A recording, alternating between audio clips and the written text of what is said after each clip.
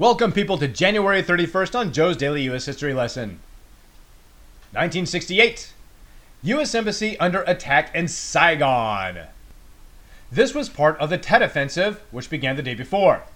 On the Buddhist holiday of Tet, 80,000 Viet Cong came from out of nowhere and attacked almost every major city and district in South Vietnam during a ceasefire. The American and South Vietnamese forces were able to fight back successfully and crush the Viet Cong, retaking the lost territory. During the Tet Offensive, the Cong lost 32,000 men and 5,400 captured. The U.S. had lost over 3,000, and it was considered a tremendous military victory for the South. Up until Operation Rolling Thunder in 1965, only 15% opposed the war, but this was a major turning point for American approval for the way that the war was being fought. The heavy U.S. casualties that took place during the Tet Offensive, along with the disillusionment over the earlier exaggeratedly positive reports of progress in the war, accelerated the increasing disappointment with President Johnson's handling of the war. LBJ's approval rating in terms of how he handled the Vietnam War fell to 28%, and he would not seek re-election. The Communists, on the other hand, sensed American doubt and successfully gambled on the fact that the longer this war dragged on, the less Americans would like it. 1990. The first McDonald's opens in the Soviet Union. Folks were lined up around the block, willing to spend several days' worth of income to enjoy Big Macs, shakes, and fries. There were about 10,000 expected customers to show up on that first day, but it wasn't even close to that number. It was actually 30,000 people who showed up. It wasn't about politics, it was about food. And this food, my friends, tasted like freedom and capitalism. Like a boss!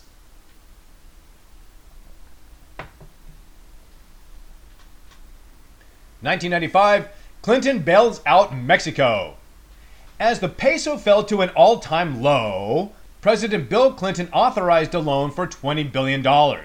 Clinton argued that a financially weak Mexico would not help America, would create an influx of illegal aliens into the U.S., threatening American jobs and border security, and otherwise negatively impact the U.S. economy.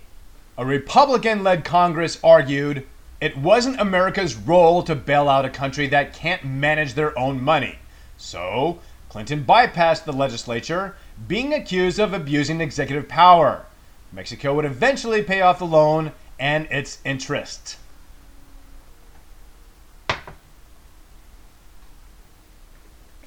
In Super Bowl news, 1988, Super Bowl 12, Redskins v. Broncos.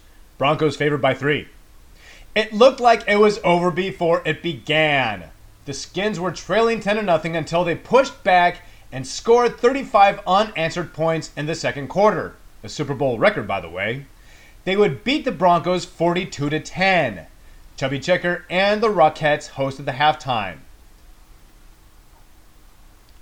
1993, Cowboys crushed the Bills in the Super Bowl 52-17. Michael Jackson performed the halftime. In 1999, John Elway and the Broncos beat Atlanta 34-19, but the most shocking part of that game was the Just 4 Feet commercial that aired. Just 4 Feet was becoming a giant of a company and was ready for the big time. 127 million TV viewers, a $7 million 30-second spot. The commercial shows 4 white men in a Humvee in Kenya chasing down a black runner. They catch up to him, gave him a glass of water, apparently laced with some kind of knockout drug, and changed the runner's shoes to Nikes.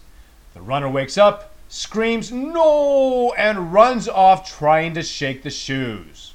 The New York Times called the commercial appallingly insensitive, and others said the company should just change the name from Just 4 Feet to Just 4 Racists. By November 1999, Just 4 Feet had to file Chapter 7, and one commercial took down what could have been an empire. And that's it for January 31st on Joe's Daily U.S. History Lesson. Thanks for listening.